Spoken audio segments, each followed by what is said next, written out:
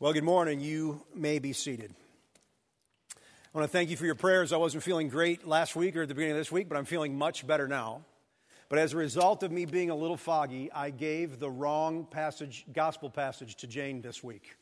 As if a gospel passage can be wrong, but I'm not preaching on the one that Jan read. And so for us all to be on the same page, let me actually read the one that I'll be preaching on. It is from Luke 4. And it begins at verse 21. And he began to say to them, "Today this scripture has been fulfilled in your hearing." And all spoke well of him and marveled at the gracious words that were coming from his mouth. And they said, "Is not this Joseph's son?" And he said to them, "Doubtless you will quote to me this proverb, 'Physician, heal yourself. What we have heard you did at Capernaum, do here in your hometown as well." And he said, "Truly I say to you, no prophet is acceptable in his hometown. But in truth, I tell you, there were many widows in Israel in the days of Elijah. And when the heavens were shut up 3 years and 6 months, and the great famine came over all the land, and Elijah was sent to none of them, but to Zarephath in the land of Sidon, to a woman who was a widow. And there were many lepers in Israel in the time of the prophet Elisha, and none of them were cleansed, but only Naaman the Syrian. And when they heard these things, all in the synagogue were filled with wrath. And they rose up and drove him out of town and brought him to the brow of the hill on which their own town was built, so that they could throw him down the cliff. But passing through their midst, he went away. And he went down to Capernaum, a city of Galilee, and he was teaching them on the Sabbath. And they were astonished at his teaching, for his word possessed authority. So this is part 2 of what we began to talk about last week. He came into his own, and his own people did not receive him.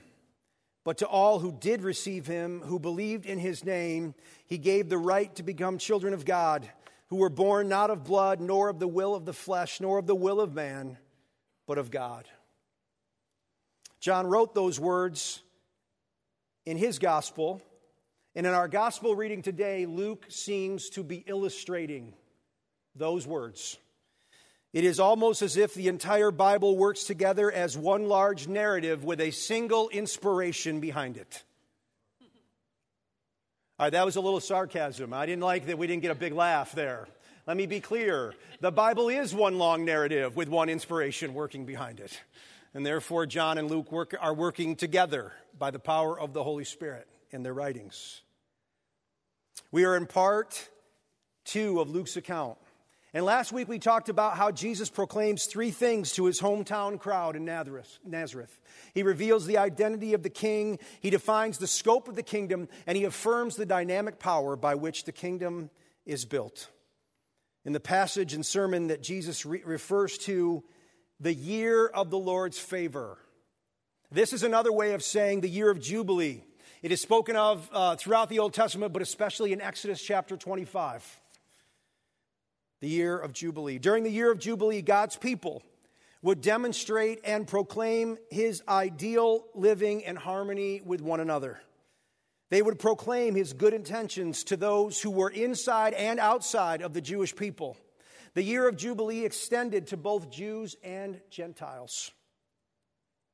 Under Jewish law, once every 50 years, the year of Jubilee would happen once every 50 years. So really, for most people, once in a lifetime is when this was called for. Once every 50 years for most people.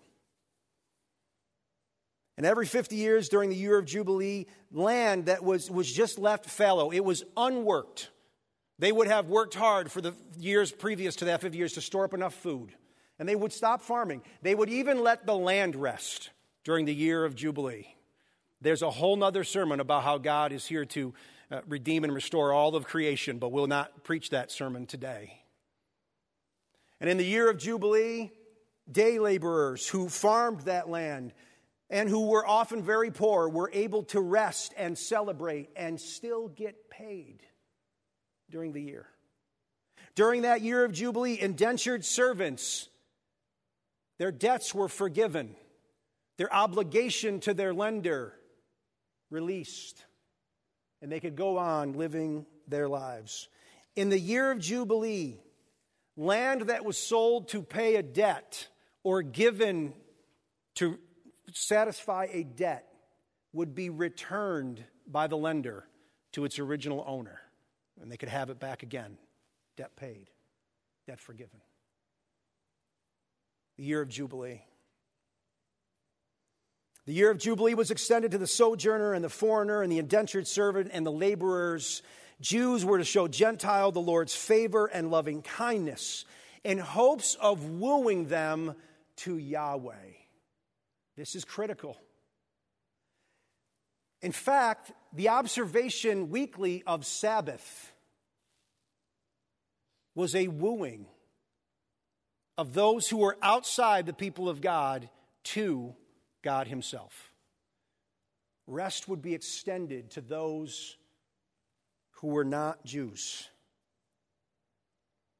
The year of Jubilee was the proclamation and demonstration of the Lord's favor on all of creation. It was a proclamation and demonstration of the mission of God to people. Now, I know that's long, but I don't know how to preach this sermon without being a little precise about the year of Jubilee. Because the hearers in the synagogue, the reason we only have one line about it is because it would have been clear to them just with the line, I am here to proclaim the year of the Lord's favor, that Jesus adds to his scripture reading. I am here to proclaim the year of the Lord's favor. The hearers in the synagogue in Nazareth would absolutely have known that the message was clear. Here's the thing about the year of Jubilee. Many scholars believe that the year of Jubilee was never actually observed by the nation of Israel. There's no evidence in history. There's no evidence in biblical literature. The prophet Isaiah, the King Jesus actually tell us in different parts that it was not observed. It is as if the standard was too high, that the promise was too good, that the cost was too great. The year of Jubilee was simply an unrealized wish dream. Oh, if only. If only. When Jesus preaches in the synagogue, he talks about the scope of his kingdom. And he is clear that the year of Jubilee is no longer just a wish dream. That was about to change. That he was here to make it actual reality.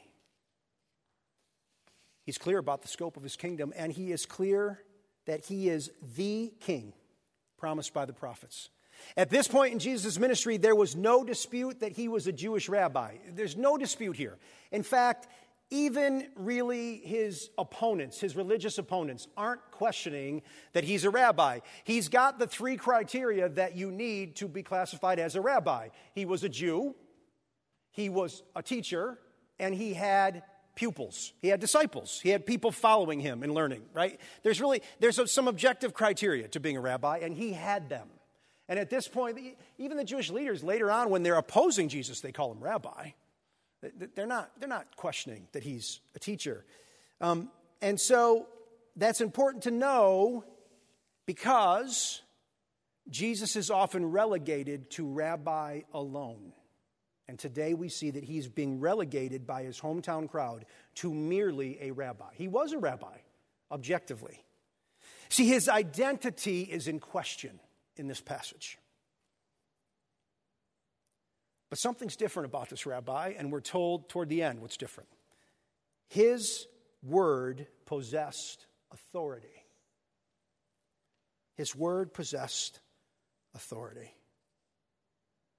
You see, scribes and Pharisees, other rabbis, priests, they taught from other people's interpretations of the law very often. They opened up what other people said about the law. And over time, this began to get very watered down in their teaching.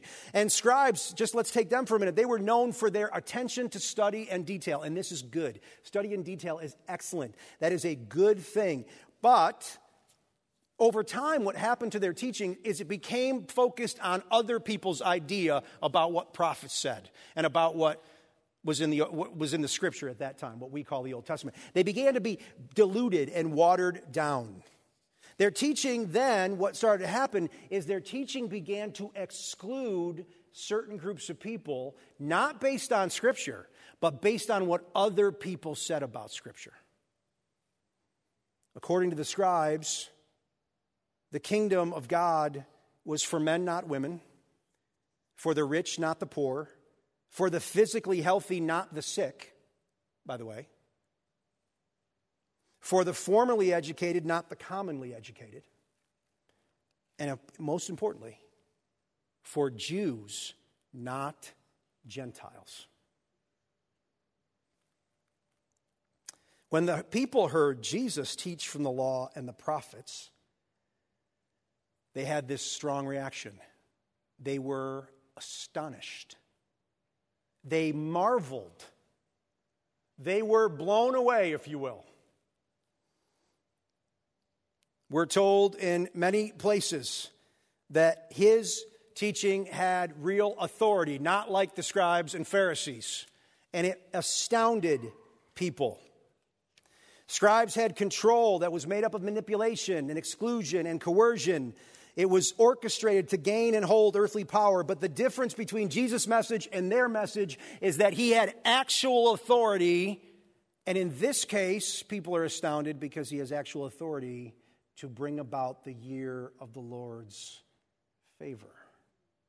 It's astounding. The scope of the kingdom is both and. It does not exclude based on status or religion or personhood. And the messenger of the kingdom is not merely a rabbi, he is the king bringing good news. Yet, as clear as this was, as much as this was proclaimed in authority and hoped for, there was a problem. Nazareth, we have a problem. That is a bad pastor joke. I'm sorry. Try to avoid those.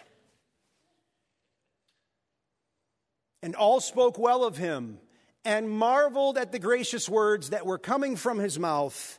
And they said, "Is this not Joseph's son?" Now, it's not a clarifying question about Jesus' identity. They know who he is. It is this dude? The carpenter's son? Him? Who is this guy? Is this not Joseph's son? But the question really isn't that big of a deal. It is their reaction that's the bigger problem. They were astounded without accepting. They were impressed without acquiescing. They were moved without moving to action. They heard and did not receive. They, Jesus' hometown crowd, reject his identity and the scope of his kingdom almost immediately. Isn't this Joseph's kid? And then Jesus calls them on something. It's not by the way, we get one side of the conversation. Remember, the gospel writers are all clear. In fact, John says this clearly. I can't write everything about every account. It's just be too much. Jesus did so much. We have to get this down into a workable a piece of literature, a narrative. And so John, the gospel writers are really clear that what they're doing is they're giving us the whole story, the big picture, the 10,000-foot view. And so what we have here is one side of a conversation. Jesus starts to answer the question. Isn't this Joseph's kid? And Jesus starts answering the question. We get, no doubt you'll say, physician, heal thyself. No doubt you'll want me to perform some miracles. And so that's what the people were asking. Even though his words were delivered with great authority, they can't accept him. And so they want some proof. They want Jesus to do something for them that he's done. And then there's this verse in here, really important. They want him to do things that they've heard he's done other places. When you read the gospel writers, don't miss little words like this. Not that they believed he did in other places. Hey, we heard you did this in Capernaum. We don't believe you. Show us. We want to see your identity as king. We want to see the scope of your kingdom. Show us. Now, we say throughout Epiphany that Jesus clearly reveals himself as the king, and today he clearly reveals himself as king to both Jews and Gentiles. He is including everybody. This is perfectly clear today. And by the time this conversation happens, I want to be really clear. I got to be precise again, sorry, but Luke moves this story up in chronology. This actually probably happens quite a bit later, because you'll notice if you're reading it, Jesus wouldn't have walked the 20 miles. He was in Capernaum, now he's in Nazareth, and then he goes back to Capernaum. Luke is moving this up. This account probably happened quite a bit later in Jesus' work. I'm saying all that to say this. People absolutely knew who he was by this point in time. When we read it, sometimes we're like, well, Jesus healed somebody and then problem solved. Right? Come on, let's just be human for a minute. We read it and go, well, why didn't he just heal somebody? This is easy. Show your power. No, what Jesus is saying is, you don't need me to do anything else. You have heard it and you have seen it. You have heard it and seen it from others. You have heard it and seen it from me.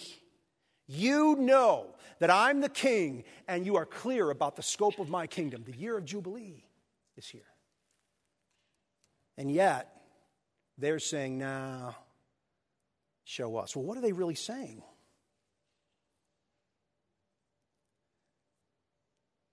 Well, they want the hometown boy to bring some hometown favor to the hometown crowd. That's what's going on here. When they asked Jesus to do the work, you know the old question, can anything good come out of Nazareth? This is a real question. Nazareth is not widely respected. And the hometown crowd is like, hey, wait a minute. This is our guy for our purpose. He's going to put us on the map. He's going to change everybody's perception of us. Oh, this is awesome. Jesus, change some water into wine. You've done it. Heal some sick people. You've done it. Make some lame people walk. You've done it. Show our hometown. Put us on the map. Give us a position in place. That's what they're asking for here. And so Jesus responds. Not quite as they had hoped. He brings up a very painful, in fact, the most painful part of Jewish history. He takes them back to Elijah and Elisha. He takes them back to a time when God's prophets come with words and actions of judgment on his people, because they were not a people who were about the scope and kingdom of God. They were excluding others. They were worshiping false gods, all while calling themselves the people of God. They were following lesser kings and trying to establish lesser scopes of kingdoms.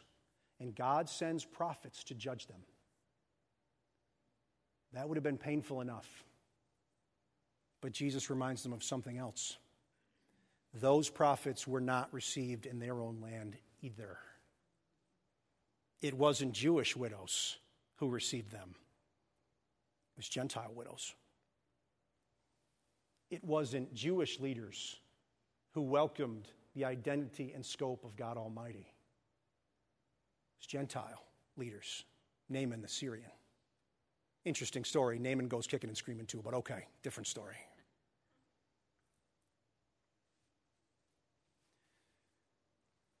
And in so doing, Jesus says something. He prophesies to them. The Jews in Nazareth, Jesus' hometown crowd, the people in place where he should have been best received, are so enraged at the identity of the king and the scope of his kingdom that they try to kill their hometown hero.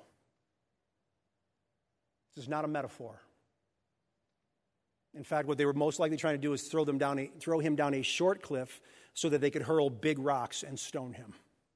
That's most likely what's going on here. They were getting ready for, by the way, this is now the second attempt, we're told, in the Gospels at trying to kill Jesus. The first was by Herod, the king, who also didn't like the identity of the king and the scope of his kingdom.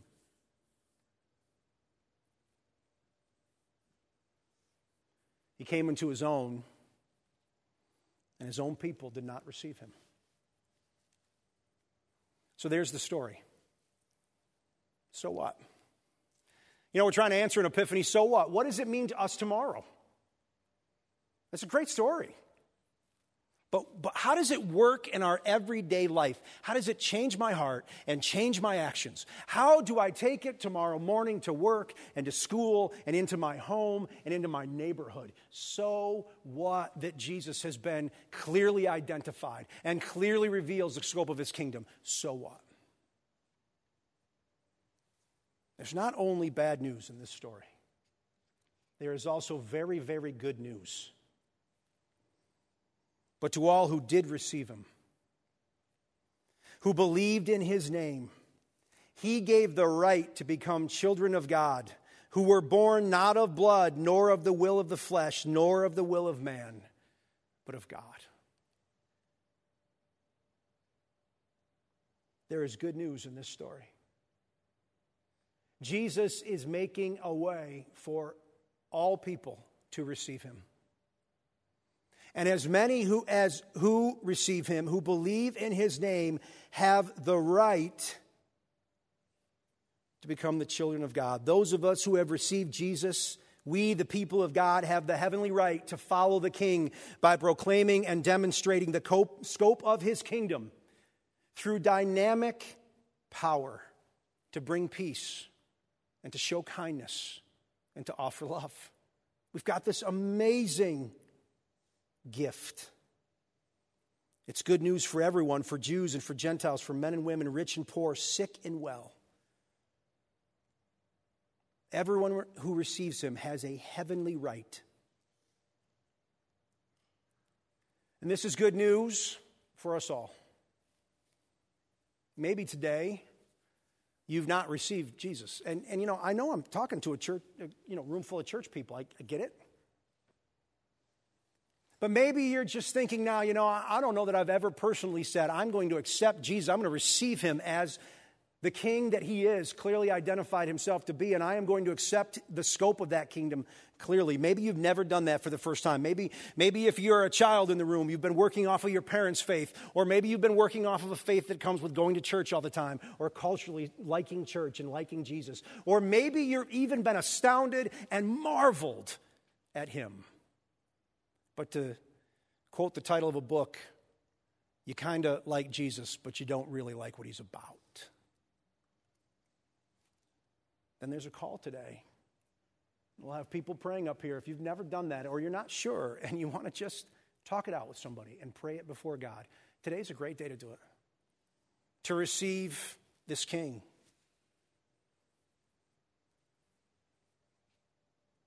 There's also a warning in our passage today for those of us who would say, no, we've done that. We're the people of God. And I want to say something. Warnings are good news too. Because if nothing else, our King is super clear about the scope of his kingdom. Like, that's what Epiphany is about. There is no ambiguity in what he expects of us. Amen? This is good news. And there's even warnings like, don't do that. Do this. There's a warning for us today. There are two categories in this story. Those who received him and those who did not receive him. This is really important. There is no third category of those who sort of received him. This is good news. It is unambiguous. 2 choices is always easier than 3 choices. And there are only 2. To receive or to not receive.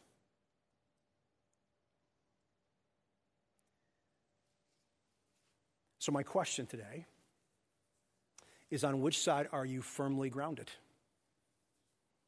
And before you just say, well, the did receive part, like I'm over here, I got it. We have this temptation. Our hearts are prone to wander, not to the not receive. Real honestly, I don't think that's honestly, right? I think the prone to wander is there's got to be a third thing here. Of course, I can still protect my own kingdom. Of course, I cannot observe the year of Jubilee and still be over here. There's got to be a mix somehow between receiving and not receiving. There's got to be some way based on my own human will. I love the verse, how John reads it. My own human strength that I can self-protect or protect a different way of life or keep myself grounded in a different means. I don't really have to be all in with the king and his kingdom, do I? This is good news, friends. There is no third choice. We are called to proclaim the year of the Lord's favor. We are invited and welcomed as his children. We are empowered to be people of shalom, peace, love, and kindness. We are privileged and honored to join the King in the scope of his kingdom work. So, today, so what is the question? Well, here's what I would ask. I would ask that we begin here in the next 2 minutes of silence to begin to ask ourselves this question before God. Search me and know me, God. Shine a light on any place in my heart that is different than what you say, that is wicked. And in our 2 minutes and throughout the week, what I'm asking you to do is just ask yourselves before God, is there another kingdom? Is there a third way I'm trying to live, God? Is there people I'm trying to exclude? Am I trying to hold on with fear and anger and hate, something you offer with peace and kindness and love? Like, is there something going on in my heart that's not quite right? Am I a Nazarene in the worst sense of the word? Or am I a child of God, which you have freely offered? Let's start now. You bow your head and close your eyes. I'll watch the time.